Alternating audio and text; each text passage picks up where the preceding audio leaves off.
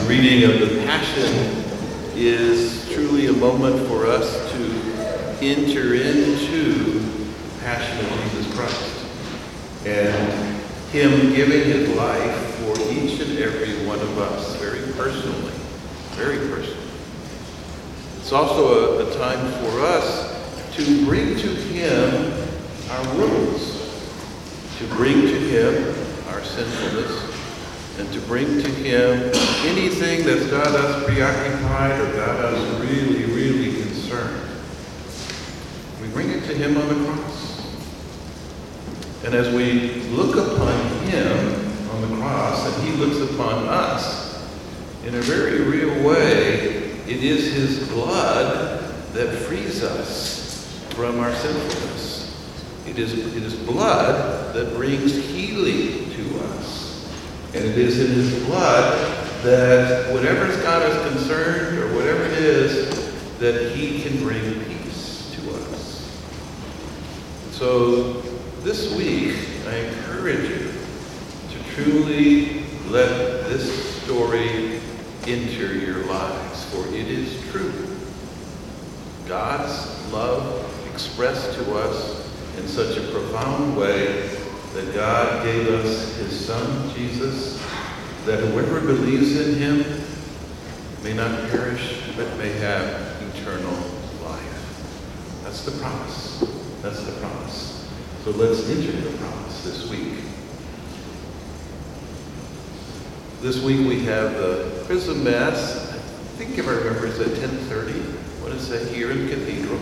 And that's where the holy oils will be blessed that we're going to use in every church throughout the entire diocese. And then on Holy Thursday, we have really the Mass of the Last Supper.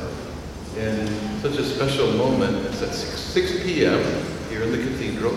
And then afterwards, we'll have Adoration of the Blessed Sacrament in the chapel of the Cathedral, just behind the Cathedral. And all of you are welcome, and we encourage you to just come and spend 5 or 10 minutes with the Lord in the Eucharist. Then on Good Friday at 3 p.m., at 12 noon, we have the Stations of the Cross, and at 3 p.m. we have the Good Friday service here in the Cathedral. Come to what you can.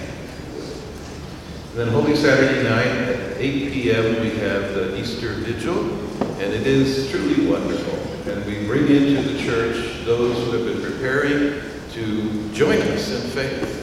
They will be baptized, they will receive full communion, they will receive confirmation, they will receive First Holy Communion. It's truly the resurrection evening. And then on Easter Sunday, Masses are as usual throughout the morning and the evening.